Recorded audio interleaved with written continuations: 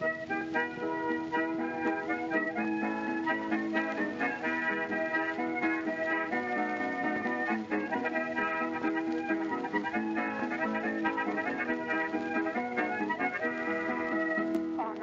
everyone and welcome to Shot Reverse Shot, a film and television podcast in which we talk about a theme which changes from episode to episode. I'm Edwin Davis, and joining me this week through the miracle of satellite technology is Matt Risby. Hi Matt, how's it going? Hey man, I'm good. It's nice to be back after a week off. We kind of discussed just before we went on air, not much has happened. No, I mean, last week we had to take off because of inclement weather on your end, because in the brief interim that I was able to arrive in the UK and return to the US, the heavens opened again and the entirety of England was coated in a fine level of powder. Not cocaine, but... Well, no, yeah. I mean, I think if there'd have been coke, we probably wouldn't have stopped recording. Yeah, we would have knocked out the next 100 episodes. Yeah, just in a weekend. And they would have been super annoying to listen to. But yeah, no, we're kind of we're back and warmer, which is nice. Yeah, breaking off a fresh hundo, as Scott Aukerman says on Comedy Bang Bang every time they go do the first episode after a milestone, which we did mention at all last week until after the episode had been recorded. That was our 200th episode, and. Or at least canonically, like there's lots of minisodes and stuff which mean they're on like 216 or whatever. But in terms of proper main episodes, not episodes where we check in with what's happening with Community for the third time, 200 full episodes, and I feel pretty proud of that achievement, I have to say. 200 episodes, of which 25% of them are about Community. Yeah. But yeah, it seems like that's a big number, and it doesn't really feel like we've done 200 episodes. And if you ask me to, like, kind of name them all, every time I think about older episodes, I think like the first 5 we did, the rest are a blur. And I can remember what last week's was about. Yeah. I'm pretty sure we did about 18 on Star Wars. And then, here we are. But yeah, like, it feels a nice way. I really enjoyed last week's one. That was a good, the last one, the one with Emily on. That seemed to be a very nice way to mark it, because that was super fun to record. Yeah, and we had a discussion in the pub when I was over about how we wanted to mark the 200th, and I was in favour of us just being like, let's just do an episode. Let's not. We did, like, for our 100th episode, we did an Ask Me Anything, which was like really fun, and I would like to do that again. But I kind of think it's nice when you're in the groove of doing episodes around a theme to just keep on it, and it was a really fun episode. It was great talking to Emily about Crazy Ex-Girlfriend and just kind of like getting on with the thing. Just play it cool, don't mention it. Yeah. Like, we're above that kind of thing. Exactly. Until like 2 weeks later, then we'll go on about it for like 3 minutes. Yeah, exactly. So we'll go on to the news this week. Probably one of the big news stories that came up over the last week or so was that Ava DuVernay has been added to the DC universe. She's going to be joining it, directing the movie New Gods, which is an adaptation of the Jack Kirby opus from the 70s, which was this huge mammoth kind of comic space opera that took characters that he had kind of wanted to do in the Marvel universe, but he had parted ways with Marvel, and like the first thing he did with DC, where he's like, okay, I'm going to introduce all of these new cosmic villains and kind of create this massive, intense, intricate mythology to kind of surround them. We kind of got a glimpse of that in Justice League with the character of Steppenwolf, the incredibly memorable villain from that movie, who everyone, of course, will be excited to see in the new one. But it's a weird thing that they would do that, because like DC have, I think, been, and Warner Brothers have been fairly chastened by how their approach to cinematic universe building has gone, and instead of kind of taking a step back and saying, okay, it was going to be a rebuilding year or whatever, we're going to try something new or something small to kind of like try and win people back, they have gone for the biggest swing possible by adapting one of the most psychedelic and strange works of mainstream comics that's ever happened. Yeah, I mean, it's interesting because for several reasons. One of which is I was certain that she was going to be kind of kept in the Disney stable, possibly put in charge of one of the new Star Wars movies that's coming up in the future. And I wonder whether or not kind of defecting to the other side is a filmmaker who has got options and can do whatever they want, trying to do as many things as they want, or I really hope this isn't the case, that the perhaps underperformance of A Wrinkle in Time has kind of, and critically and commercially, I would say, the fact that it hasn't perhaps met expectations, whether or not that has convinced her to probably or allowed her to try a kind of her hand somewhere else, because that is a film that everyone had high hopes for, that critically has kind of had been mixed reviews and is kind of doing okay at the box office. It's coming up to 90 million worldwide, but I think that's some way short of what they wanted. It's probably more the former, just because it, like, making deals and things in Hollywood takes a long time. So I think there may be just a sense that they wanted to announce it in the wake of A Wrinkle in Time, just because, you know, it's a significant release. You know, we've talked about the fact it's the first movie directed by a woman of color to have $100 million budget, you know, and it's kind of, even if it hasn't kind of like been a runaway smash in the way that maybe people were hoping, you know, it's still kind of a significant movie. And they kind of wanted to ride on the back of the anticipated goodwill of that. But, you know, it's not like she started taking like frantic phone calls and just lined up a deal in a weekend to kind of like land. You know, this is clearly something that she's been working on for a long time. So I think it is more a case of her, you know, taking a chance at something big and adventurous, and something that I think it'll be interesting to see how that turns out. Because, like I say, it's a kind of a crazy thing to attempt to kind of, even if you're doing it piecemeal and they're going to do it over like multiple movies, it's still kind of a big epic, you know, cosmic space opera. And the visual style of A Wrinkle in Time and the kind of the themes of that seem like an interesting first step in that direction for her. So it'll be very cool, assuming that, you know, it happens, because movies get announced all the time and sometimes don't come to fruition. Like people may remember that sort of 2 or 3 years ago she was in negotiations to do Black Panther, and that obviously ended up going to Ryan Coogler. Yeah, but it's at this point DCEU have got nothing to lose, because, you know, they're trying out the kind of so-called popular big people, the Batmans, the Supermans, the Wonder Womans for the Justice League films, and people just aren't going for it. No one seems to be that excited by the prospect of 4 Joker movies. No one seems to be that excited by a standalone Batman movie.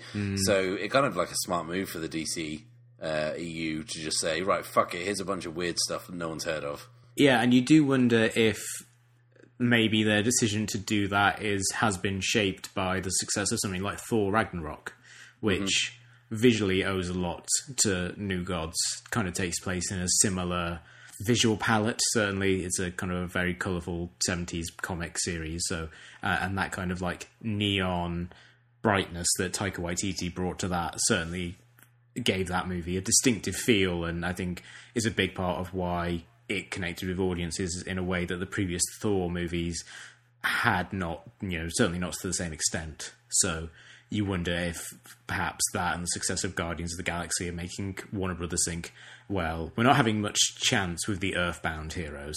Maybe if we jet off into the far reaches of space and do something that takes place in strange new dimensions, maybe we'll have more luck and be able to maybe do something that's fun. Yeah, that's important, fun, because the DCEU movies to this point have not been fun. Yeah. They've been kind of like grimdark yawn fests, punctuated by loud noises. With the exception of like the first hour or so of Wonder Woman, which at least had, you know, jokes. Yeah, it did have some solid jokes and kind of good old classic revolving door slapstick. Fun chemistry. A lot of stuff. Everyone wasn't just gritting their teeth and hurling and saying, "Do you bleed?" at each other. You know, it was a little livelier than that. Yeah. In other news, and kind of moving slightly away from films, but it involves someone who's been in movies and should have been nominated for an Oscar last year and was not. Cynthia Nixon announced that she's running for governor of New York, which is certainly appealing to me because it hits the centre of the Venn diagram of my interests, which is leftist politics and Sex and the City. But I think it's really fascinating seeing how people have reacted to her candidacy. In the wake of Donald Trump, I think there's this idea that, you should never let any celebrities run for office, which is probably a good tack to take, but at the same time, they ignore the fact that, she is, someone who's been an activist for many years and clearly knows a lot about education policy and LGBTQ issues, and I just find it really fascinating to see that dynamic playing out, and I am very excited to see how that ends up kind of shaping up over the next 6-7 months or so. Yeah, I mean, obviously there's been the backlash from the usual arseholes, and, for reasons that, I can't quite work out, possibly because she's a woman, and secondly, a bisexual woman, might have something to do with the reason that certain, kind of subsects of the internet have decided to lash out. I'm not sure. I may be leaping too quickly to that conclusion, but it's weird that American politics is kind of like a cult of personality. Yeah, and everyone seems to think that it's not cool to nominate a reality TV host to be, the party's nomination for president, but then all of a sudden Oprah's a great idea. And, you're just making the same mistake, but making it a different mistake. But, for me, it almost, doesn't matter because, you can't really win with a career politician, it seems. If you are qualified for the job, you don't seem to get the job. Or if you're, your dad is famous or you're related to another president, then that seems to be all right. You can be in the running there. So, going back, probably we have to get to kind of the first half of the 20th century till we get anyone who's remotely qualified to be president of America. I think in the case of Cynthia Nixon's candidacy, I think one of the things that's quite interesting about it is that it is, an internecine conflict within the Democratic Party, because Mario Cuomo, who's the current governor, is a Democrat, but he's kind of seen as something of a centrist, someone who perhaps doesn't really push for progressive causes as much as he could, and is blamed pretty much roundly for the failure of the subway system in New York. Certainly, a lot of the people on Twitter that I follow who live in New York are constantly complaining about it just being an absolute hell to travel around. And I find it to be very interesting in terms of there's lots of these discussions about, do the Democrats need to appeal to white working class voters to win, back power? Do they need to push for the new coalition of kind of younger people of colour, people who care about, social issues more, etc., etc.? And it's kind of interesting again that something in New York, which is such a democratic state anyway, where there's kind of very little chance they would lose the governorship regardless of who wins. So it's kind of like an actual chance for a petri dish where they say, okay, what if we have someone like Cynthia Nixon who seems to be running from kind of a populist standpoint versus someone who's more kind of I'm pragmatic and I can get things done, incrementalist kind of thing. And so where they basically say, one of them's going to win the general election anyway, so let's see if, who makes the better argument. Yeah. I think I would be up for I would vote for anyone from Sex and the City,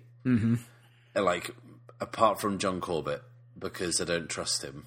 There's just something about it. No. Oh, sorry, I'm thinking of the wrong guy. The guy that Carrie dated, who was a jazz musician. Right. Okay. Fuck that guy. I wouldn't vote for him. He was a douchebag. But literally anyone else, I'd vote for Berger, even though he's kind of really just in a state of arrested development. I think I would vote for most of them, except maybe for Carl McLaughlin, because he was just mummy issues. He's got mummy issues. He was just kind of. it was a very good use of him in that show, in that you had him with his kind of like boyish charm, but then you do the whole mummy issues thing, and it's like, oh, okay, he's hiding beneath this kind of like Dale Cooper kind of shininess, the fact that he's kind of a deeply dysfunctional person. And that's kind of become his stock in trade since, like that. It's a big part of his persona in Portlandia, I think, the fact he looks like a mayor, but he's also kind of deeply strange underneath it all. So if you were to elect him, even though his Twitter persona is that he's the kind of like the loveliest man alive, you kind of wonder if secretly he's the devil. Also, this is my concern about Sam Neill. the most charming man in the world on Twitter, but also he was Satan. He's got a lot of animals on his farm on Twitter, and there might be a chance that he's ritually sacrificing them in some kind of strange blood pact with someone, or he could just be making wine. Yeah, I mean, and do you really want to take that risk? Like, if that's the coin flip, and it's like heads, he's just making wine; tails, he will bring about the end times. That's a pretty big risk. Yeah, not one that I'd want to take, but I do trust him. He's got a trustworthy face. That's everyone's mistake, though. Yeah. That's how you lose a hand. Shout out to all the piano heads out there. Yeah, is that what fans of the piano are called? Piano heads? I'd like to think so. Campesinos. Pianodes? Yeah, pianodes. I like pianodes. Yeah, shout out to all the pianodes out there. So... our episode this week, this is something that we've been talking about doing for a while and couldn't quite find the right way to frame it. And then, as always, the answer came through Twitter, specifically through Zoe Kazan, the star of, amongst other things, The Big Sick, one of our top 10 films of last year, where she tweeted, "The myth of the movie star is bad for actors." And that kind of crystallised what we wanted to talk about for a while, which is the notion of movie stars. What does movie stardom mean at this point in the year 2018? Is it something that exists anymore? Is it something that ever truly existed? Was it all Hollywood marketing? And this is kind of a discussion that's been revived recently by the performance of the movie Red Sparrow, which is a movie starring Jennifer Lawrence, which came out a couple of weeks ago. Not that anyone really noticed, because it didn't do great, although actually, when people talk about it failing, they talk about how it didn't do very well in its opening weekend, and it's actually done not bad in the weeks since then, but we'll kind of get into that. But there's this notion that Jennifer Lawrence, is a huge movie star. She should be able to open any movie and it'll bring in tons and tons of money because she's a movie star, because she's very famous, because she's one of the most recognizable actresses in the world. And people saying the fact that movies like Red Sparrow and Mother don't do very well proves that the pull of movie stars has kind of faded. Is the idea of a movie star as someone who can open any kind of movie and it will make huge amounts of money just because people want to see them, is that something that ever truly existed? Yeah, well, I think it's fair to say, in terms of giving a little bit of historical context to this, that it probably did exist in the days where we had a studio system. In the sense where we had like six big studios who owned. It was a vertically integrated system. So the studios owned the means of production. They owned the people who worked on the things. They owned the exhibition. So they owned the cinemas that they would to kind of show things in. So it all went through one company at the end of the day, and they owned stars and owned their contracts. And the star system was kind of born out of the idea that studios would control every element of a star's personality and life and output, to the point where they would change their name and they would come up with, a look for them or an idea for them, and everything that actor did would fit snugly in that box because it was easily marketable. Yeah, and then on the kind of the seedier side of things, they would cover up scandals for them. That was kind of the whole thing, like the whole Hail Caesar thing of having fixers who would work in studios and would go around and pay people off to kind of hide scandals, rough people up, allegedly kill people. Like if you buy into the real kind of like Hollywood Babylon end of the situation. Movie stars were definitely like a real component of this system, and then after Olivia de Havilland sued them in the 1940s, sued I think Warner Brothers, one of the major studios, because the way in which that they had done, the way that in which they had interpreted contracts was like, say you sign a contract with a studio for 5 years. The studio would say that 5 years only encompasses days that you work. So, and because a lot of being an actor is not working, because you're not constantly going from project to project, that meant that like a 5-year contract could actually extend as long as the studio wanted, because you were also dependent on them giving you work. So if, like in the case of someone like Bette Davis, who also sued the studio system, if they, you know, started being in movies that underperformed, or they got into a argument with the studio head, if there was a change of management at the studio, then they could just refuse to give them work, but then they wouldn't be able to get work anywhere else because they were under contract to the studio. And Olivia de Havilland sued them and basically made it so that, no, 5 years means 5 years from this date to that date, and that kind of like freed people up. So movie stars as like an actual factual thing do exist, in the sense that, you know, there was this whole system designed to create people's personas and to kind of package them into certain kinds of movies, and or you know, they would take someone like a Clint Eastwood, who was part of the probably the last generation really of the star system, where you would bring someone in and you would train them up in acting lessons and dance lessons and singing and things like that, and then they try you in a bunch of stuff to find something that worked. And then once they found something that worked, then it's like, okay, you do this thing until you drop dead.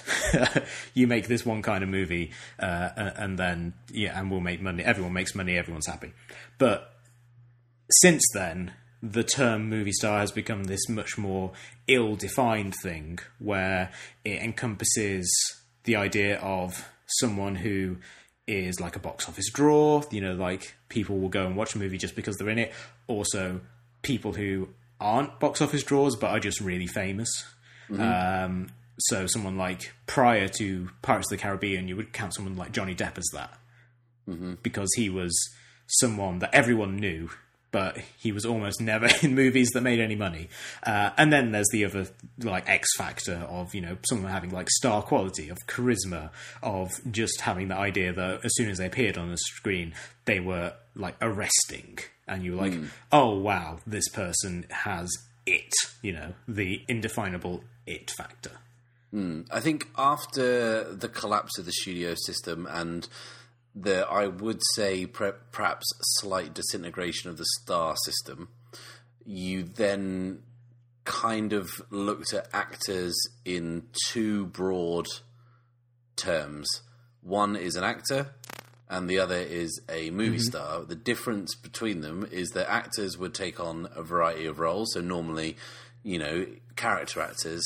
So, you know, people like your Martin Balsams or your Burgess Merediths, people like that who played a variety of different roles. And then your movie stars would be people who were essentially the same in every film that they did. They might occasionally stray from that, but they essentially represent something just by being them. So in the olden days of this, when I'm kind of talking the kind of post-studio system area, someone like Henry Fonda, who would always be, you know, he would kind of stand up for some kind of like, you know, all-American goodness, and then he'll play against it when, you know, he's in Once Upon a Time in America or something. But if you look at the modern era, there's someone like Harrison Ford. Harrison Ford is Harrison Ford in most films he's in. He's heroic. He's, you know, kind of like an ordinary guy who's just in extreme situations who deals with it. Pretty much every film he's made, apart from maybe like What Lies Beneath and, I don't know, maybe K-19, The Widowmaker, he fits into that mould, and he does one thing and he does it really well, and that's what's appealing about him. Tom Cruise might also fit into that. He has perhaps slightly more range than Harrison Ford, but they are kind of like, when I think about movie stars in the kind of 21st century era, these guys appear to be like the dying icons of that. Tom Hanks as well. Tom Hanks reminds me of kind of James Stewart, who he can equally flip between drama and comedy like effortlessly, but he has that same appeal that people will go and see him do something serious, and people will go and see him doing something lighthearted. And that is what I think of now when I think of the star system. I think of it divided into character actors and stars, but in the age of franchise filmmaking, where the thing drawing people to the box office isn't the people in it, it's what it is. You're going to see a superhero movie or a franchise movie or a Star Wars movie. Like, you wouldn't say Daisy Ridley can open a movie, because the last two Star Wars movies did, incredible business. But, she's the lead of those movies. People are going to see those movies because they're Star Wars. Yeah, and also, like, Robert Downey Jr., you would say he is a movie star because he has a lot of the things that you think of. He's very charismatic. He has a persona that he applies to a lot of the movies that he's in, but also a lot of the movies he's in, he's playing Tony Stark at this point. Like, the last time he wasn't Tony Stark was, The Judge? That movie he did in 2014. With Robert Duvall, sorry. And before then, Due Date with Zach Galifianakis, where he was also, but that was like him trying to be with his newfound kind of obvious huge success from the Iron Man movies, like trying to apply what is the quintessential kind of Robert Downey Jr. persona to a kind of a broad R-rated comedy, and kind of succeeding. But at this point he's played Tony Stark more than he's played any other character, except maybe the character he was on Ally McBeal. But even then, Hours Wives is probably pretty close at this point. There's that big question mark about when he eventually leaves that franchise, which is probably going to be sooner rather than later, because people are going to start, their contracts are going to start ending, and they're going to want to kind of shove out the old guard to make room for the new people. Will people go and watch movies he's in anymore? Because he won't be playing that character, and that's kind of a big question. And he won't care, because he's richer than anyone at this point. Like, he makes huge amount of money from those movies. But it is a question to consider, where just because these people are in successful movies and they're known all over the world, does that mean that they are like movie stars in the traditional sense? Could they open a movie that's separated from these established franchises? And that's also kind of the thing with the Jennifer Lawrence stuff, where she became iconic, I would say, for playing Katniss in the Hunger Games movies, and to a lesser extent playing Mystique in the X-Men movies. But a lot of the stuff she's done outside of those movies haven't really kind of taken off in any major way. Yeah, and the thing is with Jennifer Lawrence as well is that she hasn't been the star of everything she's done since then. No. So she slipped back into being a supporting player, whilst her part was beefed up, I guess, in the X-Men movies. And also she's done like a wide variety of things. She hasn't just gone for those kind of tentpole star films, which is something that probably she could do. But then she'll also do something like Mother that came out last year, which is not something that, I mean, I haven't seen the movie, but I understand is slightly more challenging than The Hunger Games. Yeah, I think what people kind of miss when they talk about the idea, like that this is what this book, there was a lot of hand-wringing around the release of Red Sparrow, and also around Mother, but to a lesser extent, because like Mother is such a wildly uncommercial movie that, like, I don't think anyone watching it was like, oh, this is going to make $50 million domestic or whatever. There was never that sense that it was going to be a big hit. But like Red Sparrow, which is kind of in a more commercial vein, there was that sense of like, well, if she can't make this movie a hit, then do movie stars have any kind of relevance anymore? And you kind of look at it and you think, well, it's a long R-rated slow spy movie, which isn't exactly a popular genre. It's like Tinker Tailor Soldier Spy didn't make $600 million. It's still like you wouldn't look at that on paper and say, oh yeah, this is a kind of a bona fide hit. And you could say, in fact, that something like Mother, which earned $17 million, or Joy, which earned $56 million, you could say that those movies actually prove that she does have the requisite quality of a movie star, or at least of being a draw, because like those movies I think made a lot more because she was in them than they would have if she wasn't. Like you being a draw doesn't necessarily mean that you make every movie you're in a hit. It does mean that like people will check it out, even if it's like a bizarre fever dream from Darren Aronofsky. And do you think that there's a certain amount of failure proofing to someone like Jennifer Lawrence, or do you think that she doesn't have enough hits in the bank to keep doing films that don't make money? I think there is. I mean, I think she faces problems for being a woman in Hollywood. I think that women in general get fewer chances. Like even someone like Julia Roberts, who was probably one of the biggest movie stars in the world for a good 10 years, like once she kind of hit her 40s, she wasn't really in movies that much anymore. I mean, she was in Wonder last year, which was kind of a big hit, but like the amount of movies she's in dried up like pretty noticeably. Like I think she did cameos in those Gary Marshall holiday movies, you know, New Year's Eve and whatnot, but it wasn't like she wasn't steadily in movie after movie after movie after she was for a while. Whereas like Tom Hanks has been in movies, pretty much a movie every year since the 80s, and it's never slowed him down.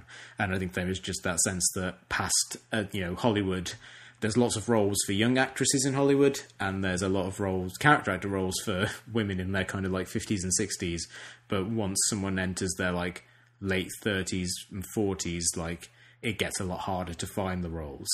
I think that success has less to do with it than just the fact that Hollywood is set up so that once studio heads decide that someone is not attractive anymore, either physically or just in the sense of like they're no longer an attractive commodity for them, then their career suddenly becomes a lot more kind of treacherous and difficult. I tell you who is someone who is a fairly unlikely movie star in the old-fashioned sense is Dwayne The Rock Johnson. Yeah, when I was trying to think of people who would qualify as like bona fide movie stars in like the sense that we think of the term, he was like the top of my list.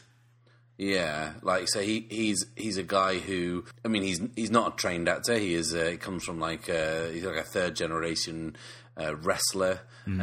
So obviously relies on having like a big personality and like screen presence, which he has, and immense likability, and the idea that he is kind of game for anything, which is what you get, and that kind of combines to making him like a really likable screen presence who, you know, given the right chemistry with other actors, you know, I mean, like Jumanji is the example of that, in the right ensemble with like three other, you know, obviously stronger actors, but who kind of he can hold his own against whilst doing his thing, whilst against at the same time playing against his own image, which he has always done, going right back to what's the sequel to Get Shorty called?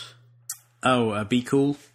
Yeah, like playing against his image of being in any way kind of like macho or laddish or loutish, which people might think of when they think of a wrestler, which also kind of John Cena is trying to do right now, which is kind of cool. But yeah, he seems to be like a pretty solidly bankable star at the moment. I mean, Baywatch tanked, but that was less to do with him, I guess, and more to do with the fact that at that point people have started to tire of the nostalgia thing. Yeah, and also there was that sense of like an R-rated Baywatch comedy had a very limited appeal because like Baywatch wasn't good to begin with. Like the original show was always kind of like this crappy, cheesy show that was, you know, just kind of cheesecake and beefcake. That was its main appeal, was attracting people running in slow motion. And like, there's not a lot of material there to kind of build upon. And it, you know, obviously, Lord and Miller had been very kind of successful with their two Jump Street movies, but that clearly is not a formula that is easily replicable. You know, you can't just put jokes into a kind of a tired old franchise or old kind of IP and say, okay, this is a thing, watch it. Similar also Chips, the film version of Chips, which came out last year as well, maybe, or 2 years ago. It was last year, yeah, and it sunk without a trace. Yeah, unsurprisingly. That was basically the same idea. It's like, hey, let's take this old cheesy TV show that people sort of remember and make it R-rated and add kind of jokes to it.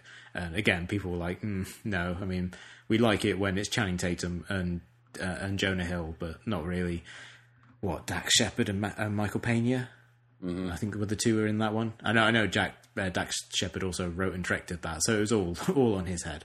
But yeah, like I think in the case of like The Rock, also what's interesting is his progression as an actor and as a star also is kind of analogous to the progress of an old school movie star, because he was someone who didn't find stardom kind of immediately when he moved to movies. Obviously, he was in The Mummy Returns briefly as a human, and then as an absolutely awful CGI abomination. And then, you know, they gave him a spin-off movie which didn't do that well, and then after that there was a lot of him like being in Be Cool in kind of a small role where he basically was the highlight for the movie for everyone. Like, no one enjoyed Be Cool, but they said, oh, you know, Dwayne Johnson, pretty good. And then after that, there's a lot of kind of failed action franchises or stuff like, I don't know if you ever saw the movie Faster with him, where is it Faster? Yeah, I think it was called Faster, where he's like a guy who had been shot in the head and left for dead and then went to prison, and he breaks out and he's just seeking vengeance, which is actually a really cool brass tacks action movie. But there were all these movies that he was in that never really connected, but everyone always liked him. And it was clear that everyone in Hollywood was like trying to make Dwayne Johnson work. Like they were trying him in all these different things and trying to think, okay, at what point do we find a formula that works for this guy? And then he gets added to the Fast and Furious franchise as a villain, and then suddenly he becomes the guy that supercharges franchises. Like, you add him to that, you add him to the Journey to the Center of the Earth sequel, you add him to... Was he in the G.I. Joe sequel? Maybe he not. Was, yeah. He was, yeah. He was just basically all of these movies, and not all of them were successful. Like, I don't think that G.I. Joe sequel went anywhere, but there was definitely this sense that, okay, he is someone who, like you say, you put him in an ensemble and you have people play off of him, and he suddenly is like the third kind of heat that really kind of makes these franchises work in a big way. And then now he's entering this new phase of his career where, you know, he's going to be in Rampage and he's going to be in Skyscraper, where I think he punches a building to death. I'm not entirely sure. I'm not entirely sure what that... I think that movie is basically just like Towering Inferno, but with The Rock. And so there's that. Now we're entering that phase of like, can he hold a movie on his own, which was something that he always struggled in before, you know, he became a big draw. But, you know, and he has been successful in a variety of things. He's done action movies. He was in that movie Central Intelligence with Kevin Hart, which I don't know if you've seen, is really funny. It's a really good movie. I saw it in Spanish on a bus, so I kind of understood half of it, and the jokes didn't carry that well. Right, but that's another one where you can clearly say, okay, we know what the Dwayne Johnson persona is, so we're going to really kind of play with it. And if nothing else, he has got a defined outfit at this point, because I think there's someone on Twitter posted like screen caps from 3 different movies, and all of them were him wearing kind of a khaki fatigues, because they all had him in a jungle. So he's definitely found kind of something that works for him. He's also like in Moana. And this is something I kind of wanted to talk about, like having this week watched La La Land and An American in Paris. The idea that, like, the biggest criticism of La La Land, and I think it's fair, is that Ryan Gosling and Emma Stone are not the greatest singers and dancers, which is you know, it's not an unkind thing for me to say because they can clearly sing and dance, but what they can't do is sing and dance as well as like musical theatre people.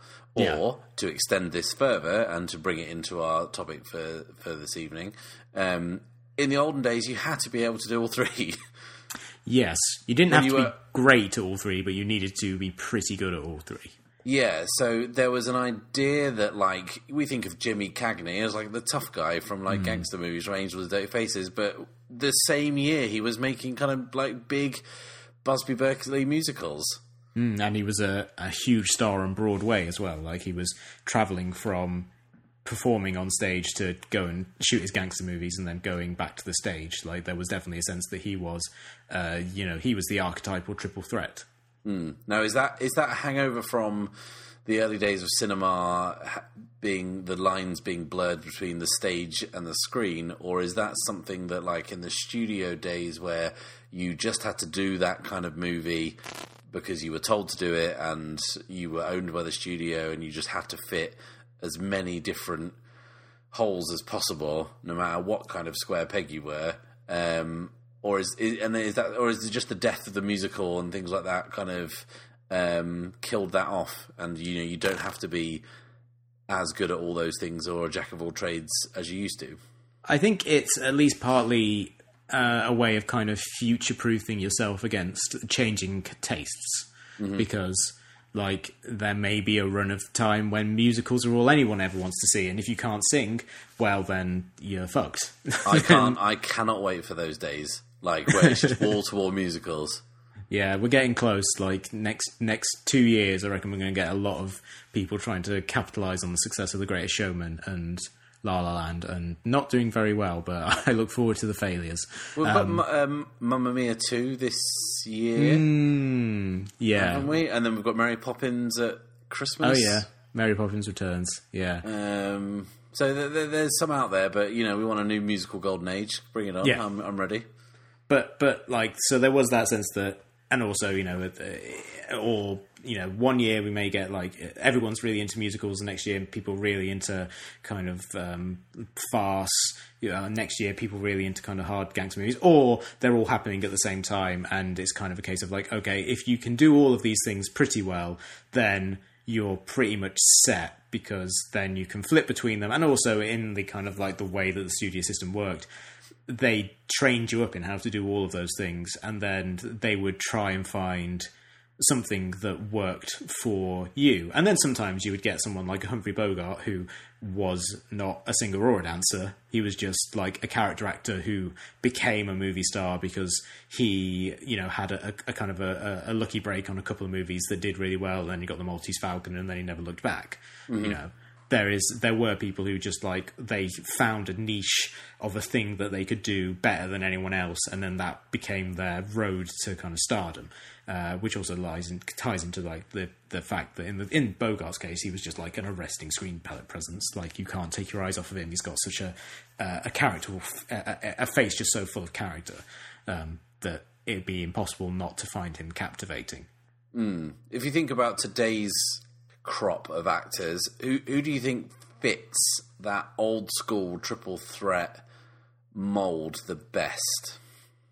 Zac Efron, I think, is someone who is a genuine kind of, like, song and dance man. He's in The Greatest Showman, which I think is probably the biggest film of his career at this point. One of the biggest. He obviously became most famous through High School Musical, and in between those kind of, like, peaks commercially, he's tried his hand at all sorts of, like, drama. He had a run of R-rated comedies in the wake of Neighbours, where that basically was all he did for a little while, and they were never as successful as Neighbours, but they all did sort of okay. Like, they all hit kind of at the $40-50 million range.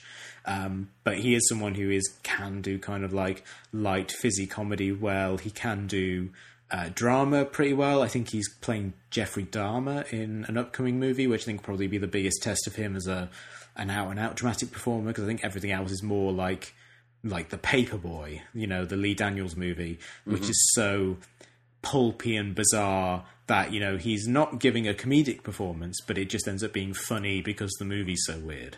But I think he is someone who fits the traditional idea, and there's that sense of like in a different age, like he absolutely would be like a Gene Kelly level star. Yeah, and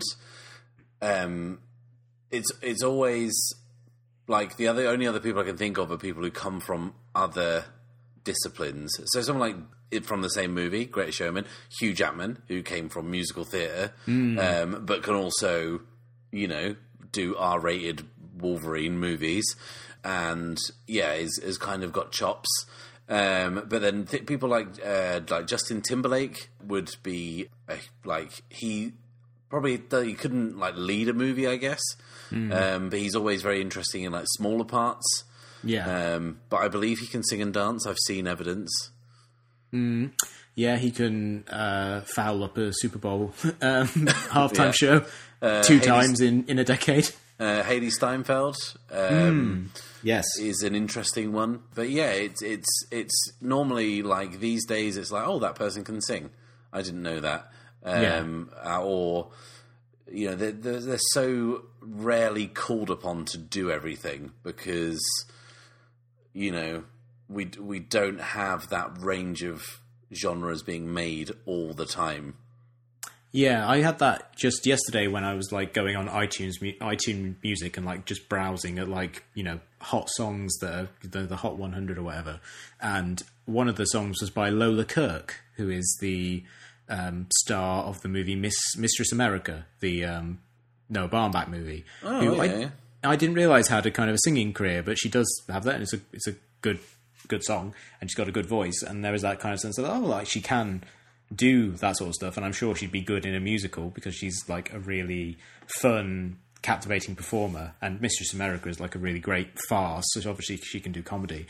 But yeah, again, there isn't that kind of system in place where you think, okay, this person needs to do all of these things. There is just kind of like, yeah, you can do music if you like, but chances are people aren't going to require you to do that all that often, unless it's like, Carey Mulligan in Shame, where she sings like really dull version of New York, New York. Do you think that it might just be a case of, we're struggling to think of too many examples of people who would fit into that mould, but it might just be that it's actually just quite hard to be super talented and do all three things really well? I mean, yeah, that probably is a part of it, but I think also the fact that the market in general is like so fragmented at this point, there is that sense that you can get by just doing one thing really well in a way that wasn't really encouraged in the studio system. But I mean, specifically for movie stars, like character actors have always been allowed to do that. Mm-hmm. Like if you had a fascinating face and you could if you were a Walter Brennan, like you didn't really need to have a huge amount of range. You could just be, and Walter Brennan was a great actor, and I'm sure he tried like a lot of different things. But when you look at it, like the last 20 years of his career, it's a lot of drunk cowboys, and it's like he was good at that, and he had the face for it, he had the demeanor for it, and that was something he was able to do just kind of like over and over again. And I think that the freedom to basically be said, okay, you don't need to be like great at everything, you can be good at like that one thing. I think someone like Marlon Brando is a big part of like that, because he was someone who was groomed for the old system in that way. He did do musicals. Obviously he was in Guys and Dolls, which is a movie I really enjoy, but it's so weird seeing him get in there and sing it and be in this kind of big artificial space when you're considering like a few years ago he's in Streetcar Named Desire, which is so very different. He was someone who basically was he got put into a lot of different roles and tries lots of different things, but at a certain point he was just like, no, I'm not going to do musicals and things like that. I'm going to be an actor in kind of like more artistically fulfilling movies, or movies that specifically fit what his particular style did. And then after that, at a certain point, he stopped caring and was being fed his lines and just was a real weird, eccentric guy. Well, I mean, that's the polite way of putting it. A kind of like wildly disruptive arsehole. Yes. would probably be the other way. Yeah, that's certainly another way of putting it. But I think, him, James Dean, like all the people who came out of the Method in the 60s, Marilyn Monroe as well, to an extent, although she, like, obviously, once she developed a persona, she got kind of pushed into certain kind of roles, but then would push back with things like the Misfits. Mm-hmm. There is definitely a sense that people came out of that school of acting and, weren't content to do the whole, you have to be great at 3 very difficult things in order to be a movie star. Yeah. So to pull it back to the Zoe Kazan quote, do we agree with the idea that the myth of the movie star is bad for actors? Because I do, and I think that, like, it's bad in a number of different ways, the chief of which is that there's that idea that just because someone is kind of famous and well-known, they should be able to open a movie to huge numbers based on their name alone. Mm-hmm. And if they don't do that, then it's put on them. People say they're not a movie star anymore, and then they don't get roles. Yeah. So I think that's a problem. And it in that sense, and this twinned with the fact that films these days, and it has been for a while now, is how you open, not how you kind of perform over a long period of time. It's about making that big first weekend splash, that you are essentially taking someone who has trained their whole life to embody characters through the physical representation of acting, and reducing them to a marketing asset. And then they're just, to the marketing team, the people whose job it is to make sure as many people go and see that movie on opening weekend as humanly possible. The person in it, their performance to them is irrelevant. So therefore, it just becomes a face and a name, and just how much cachet that has. And in that sense, it is just completely removing the art of acting from the movie. You are reducing it down to a surname. It can just be a Wahlberg to use an unlikely movie star. That at the top of a poster above the title is all of a sudden not about the actor's performance or anything. It's just about, will someone recognise those letters in that order, and it be kind of like, will it have the response in them? They'll be like, I'll go and see that movie, which is bad because you've got a lot of people who are actors who are now in the age of franchise movies being thrust into leading roles, and the failure of any of those films is not a reflection on them. It's a reflection on general audience tastes and responses to perhaps an oversaturated marketplace and not being interested in certain things. And I think that what Miss Kazan is saying is that the two are now way too easily confused, and that you are assuming that someone's a movie star just because they're like in a movie, which is not the case. Yeah, and also you get the thing which we were talking about with people talking about something like Red Sparrow underperforming because Jennifer Lawrence is the star of the movie. She's the face of the movie. She's there doing all the press for it. She's on social media talking about it, and that's also a big part of being a movie star now. Is like you have to not only do you have to go and do all of the talk shows and everything to talk at your movies, you also have to be like tweeting and doing Facebook Live and stuff like that. And some people are really great at that. Like someone like Reese Witherspoon is like great at selling her movies in a kind of a really fun, engaging way. But like a lot of people, I think it's just like, oh, fuck, I already made the movie. Mm-hmm. And all of the promotional stuff is such a grind anyway. Now I have to do a Snapchat story. Great. But all of that is then said, okay, if the movie, and you see this a lot in like Deadline articles about when movies are perform, it's like, they didn't do enough on social or things like that. It's like, well, maybe people just don't want to watch a 2-hour something movie about a Russian spy set in the 80s. Maybe it's not something that's really all that appealing at this point. Maybe the marketplace isn't set up for that to be a big hit. Maybe it never was. That's not a genre of movie that's ever been kind of like a real huge blockbuster, except, you know, for Bond or for Mission Impossible, you know, like something that's more action orientated and more, you know, geared towards fun as opposed to the actual minutiae of, you know, spy work, you know, spycraft. And then also in terms of, I think, another way in which the myth of the movie star is bad is that it's something that can be a trap for actors, because, like, you know, we were talking about the way in which the studio would point someone towards certain kinds of roles, and at a certain point, you know, that's basically all someone did. Like Cary Grant, like past a certain point, he's pretty much doing nothing but like fizzy thrillers and comedies, and he was great at that. Like, there's almost no one better than him at that kind of movie. But like, I doubt that there were lots of different kinds of scripts being sent his way as a result. And I think in the modern era, I think you can see that in the case of like someone like a Robert Downey Jr., who after Kiss Kiss Bang Bang kind of rekindled his career, and then obviously Iron Man, you know, kind of took him to a whole other stratosphere of success.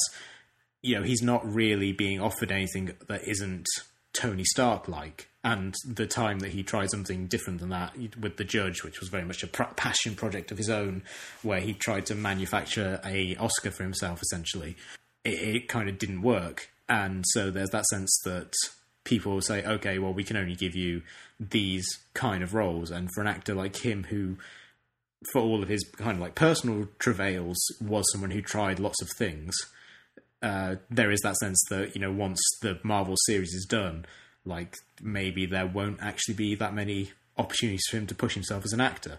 And then, you know, for him, there's also that sense that, you know, he's so successful, why would he want to try anything else? But I think for that second tier of star who maybe aren't making huge amounts of money, it becomes a trap where you can't push yourself you can't try lots of different things. And then once your kind of like cachet expires in Hollywood, then everyone will be like, well, the kinds of movies that you used to make are no longer popular, and we've never seen you try anything else, so why should we hire you? I'd tell you of a kind of an example of someone who is kind of escaping the trap of movie stardom is someone like Brad Pitt, who is, as he's getting kind of older and perhaps less interested in, you know, running around, you know, waving a gun around, is taking less roles and producing more films. Yes. And he is someone that has the cachet as a star to do something like he did with World War Z, which was a big vehicle for him, and it was, you know, to call it a passion project was probably not fair, but his company had taken it on and it wasn't working, and he went to great pains himself to turn the ship around by having expensive reshoots. Did they replace the director, or did they, you know, bring in someone else and they completely remodeled the entire film? And it was his star power that allowed that to happen. Yeah, and also he has remodeled himself as, you know, a producer, you know, giving him producing things like 12 Years a Slave, which he got his Oscar for, you know, and Selma and things like that. Yeah, and, you know, in the case of 12 Years a Slave, giving himself a kind of a small role as the one nice person in the movie, but you know, there is that sense that he has leveraged his movie star qualities to shift into an entirely different gear, and similar to George Clooney, I think was kind of a pioneer in that he took, you know, his status as a hugely famous, successful TV star and then movie actor to say, okay, I'm going to start writing and directing and producing my own movies. I'm going to start producing other people's movies, and that strategy hasn't paid off great past the first couple of movies he directed, but it is certainly something that I think a lot of other movie stars are looking at. Reese Witherspoon, who I just mentioned, also like someone who has moved heavily into producing. Drew Barrymore as well, who really should direct another movie, because she's only directed Whip It, and that was really good. That was super fun. There is this kind of like this generation of stars who are now, you know, who have, a lot of stars have always had their own kind of like shingle at a studio or their own offices, but the kind of like the producing side of things was maybe not something that they really took that seriously. It was more just like, it's nice to have your name on the credits for a movie. But I think George Clooney and Tom Cruise through United Artists, and his companies, there is definitely that sense that they are trying to take more control and be more involved in making things happen, either for themselves or for just kind of people they like, and kind of building up that career that way, instead of being, the new triple threat is not acting, dancing and singing, it's acting, producing, writing, or acting, producing, directing. Yeah, maybe that's it. Maybe that's the new... although, to be fair, Charlie Chaplin had all of those bases covered. Yes. And because he was also stuntman. Yeah, he was a sextuple threat. Well, I suppose him and Buster Keaton. Tom Cruise has never directed, but he has done some stunts. He did direct one episode of that TV series. I think it was coming like Fallen Angels, which was like an anthology series in the mid-90s, which if people look it up, it was like every episode was like vaguely noir influenced. And if you look at the list of directors, it's people like Steven Soderbergh and Tom Hanks and things like that. He's got a really crazy selection of directors. But as far as I'm aware, that's the only thing he's ever directed. How on earth have I never heard that?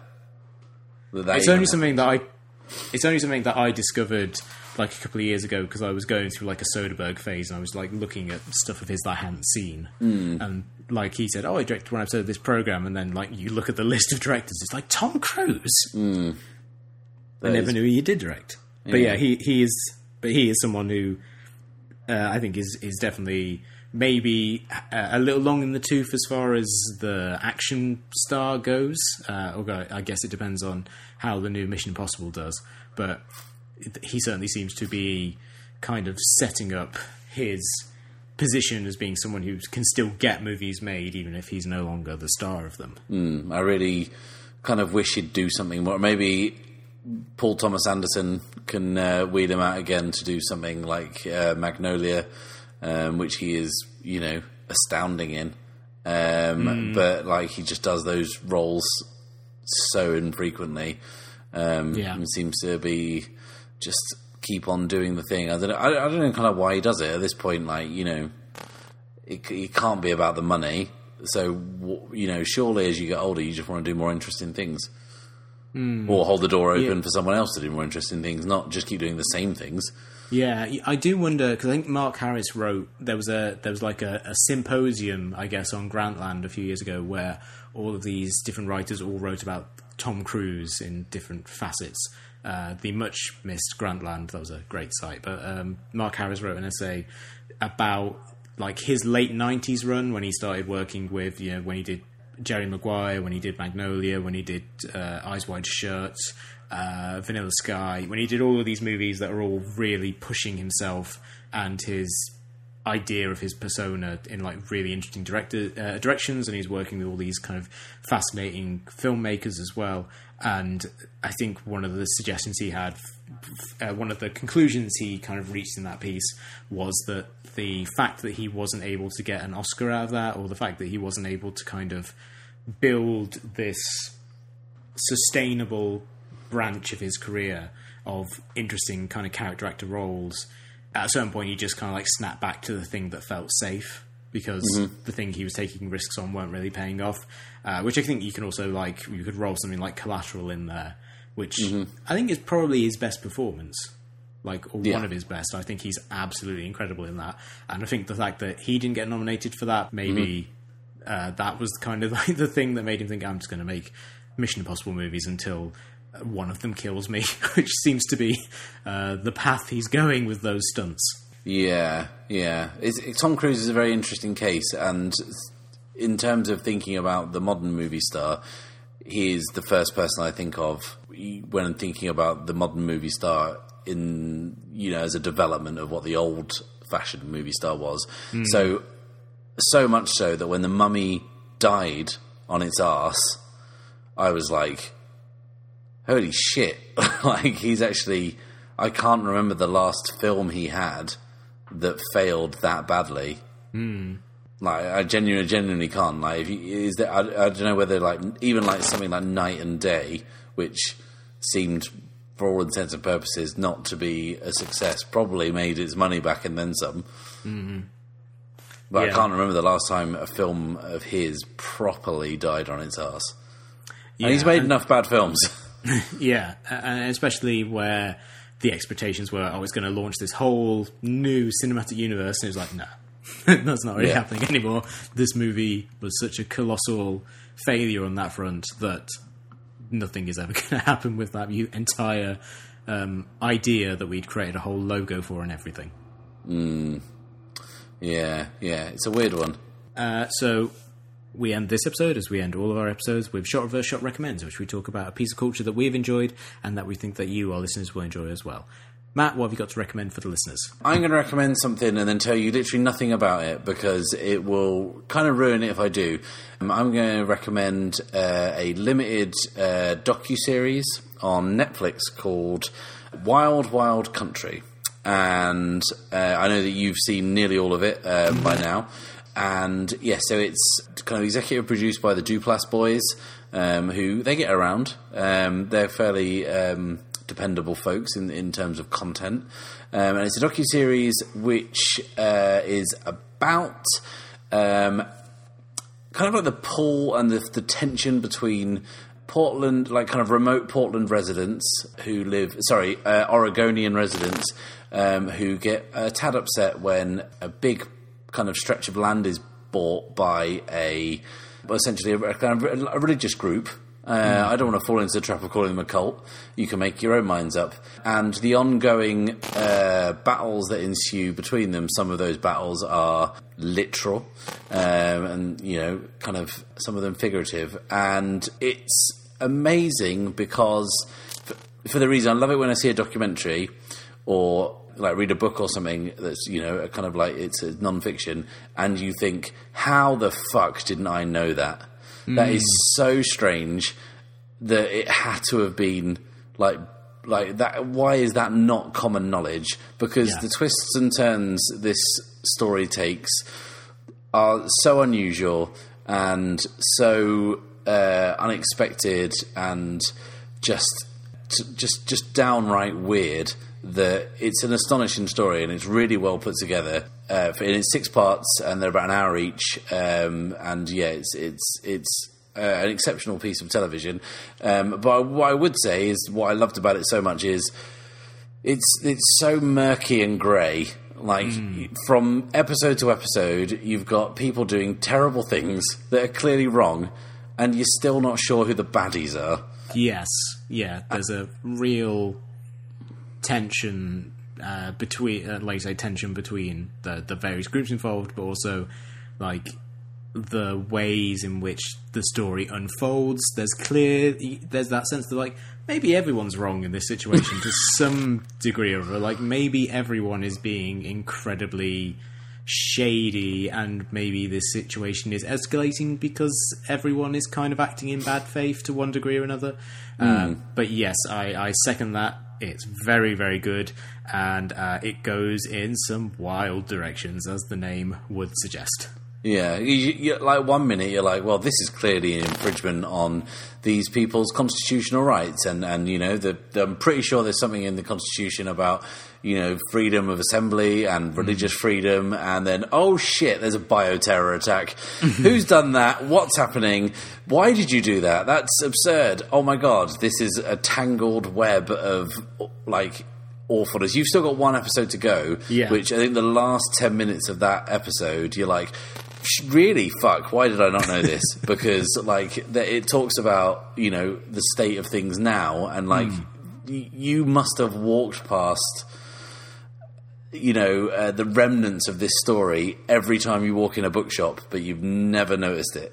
And Right. you'll see it when you get to the end. You'll be like, no, seriously, this is something I just do. And to the point where I was thinking, if this gets to the end of the 6th episode and this turns out to be a hoax, like a mockumentary, I wouldn't be surprised because I'm so in the dark about all of these details. But yeah, it's a hugely absorbing documentary, and it's shot in a really kind of evocative way. Using a lot of, and the good thing is, everyone on both sides of the fight filmed everything. So there's a lot of footage from inside both camps, and then also kind of like cool animation and some really evocative, moody landscape photography that's kind of done like now. Heartily recommended. Do it. You won't be disappointed. Great, yes. I am going to recommend a book, and I think anyone who has spoken to me in the last kind of like month will be unsurprised by the book, because I basically talked about it to everyone, particularly when I was back in the UK. It's a book called Meet Me in the Bathroom by Lizzie Goodman. It is a book about the New York music scene from the years 2001 till 2011, so it's about people like The Strokes, the Yeah-Yeahs, Interpol, towards the end of it, people like Vampire Weekend and TV on the Radio, Grizzly Bear, people like that. And what's great about it is that, certainly for me, it kind of activates two different levels of nostalgia. On the one is making me nostalgic for New York in the early 2000s, which I only went to once, and it was on a family vacation, so it wasn't like I was going to the Plant Bar and doing lines with Harmar Superstar, but like, it certainly makes you think, oh, that sounds like such a, like, pre-gentrification New York sounds like such a scary and weird place. And then on the other level, it's like reminding me of being like 15 and running to the school library to pick up the new issue of the NME to read about all of these bands that were exploding out of there. So for anyone who like came of age as I did, or who certainly followed that music scene, it's really cool to read all these stories about all these bands and how they formed, how they found their sound, the excesses of touring. There's lots of good stories of things going completely haywire, often involving Harmar Superstar. But tell surprise. Yeah. But on a kind of a deeper level, and what I think makes it so ambitious a book is that Goodman doesn't just talk to the bands and the fans about what all this meant. She's also talking to people who worked in the music industry, so you're talking to A&R men, executives, journalists and bloggers, and basically the thesis of the book is that not only was this a very exciting time musically for New York, it kind of made New York cool for music again in a way that it hadn't been for a while. It's also talking about it as essentially the last gasp of the music industry as it had previously existed. If you're talking about the idea of big advances for bands and like the idea that they would try and force a rock band to be a huge success in a way that like doesn't happen so much in the internet age anymore. And at the same time, the rise of blogging as a force, allowing people to find bands in a way that they maybe wouldn't under old structures. And I think it's a really comprehensive, kaleidoscopic snapshot of, using New York as kind of a microcosm for the way in which the early part of the 20th century and the rise of the internet completely changed all media. Mm-hmm. And changed how people experience art, how art gets out there, and I think it's really, really great. It'd be interesting to get into that, because I kind of missed that scene. I mean, I was at university then. I was like 21 and kind of just starting to not listen to Oasis, and explore other music, because once I did listen to other music, I realised that Oasis weren't very good, but that's what I'd been kind of listening to for like the last 5 or 6 years. And I remember someone saying to me like, the Strokes are going to be like a really good band or whatever, and I just kind of went, oh, okay, and then never listened to them until I think after the release of their second album. And I was like, hey, this first album of theirs is great. Are they touring? No, they're not. They're too big for that now. It's just like, and like all my mates were seeing them in like dingy like clubs in England on tour, and I'd kind of just completely missed the boat. And this is typical me in terms of music. I always just arrive when the band's split up or like two of the members have died, and like I've completely missed the party. I'll always get into the band, but just perhaps a little too late. Yeah, I think this is also, it's just good also for pointing you in the direction of some of the lesser-known bands. I mean, it does focus on the big marquee names, because why wouldn't it? But it's fun having them. There's a whole section of it about the band Jonathan Fire Eater, which was like a band which ended up kind of imploding after like 2 albums, but members of it ended up going and forming the Walkmen. Okay. And it's just interesting, like everyone's talking about them as like this band that was trying to be the Strokes like 4 years too early.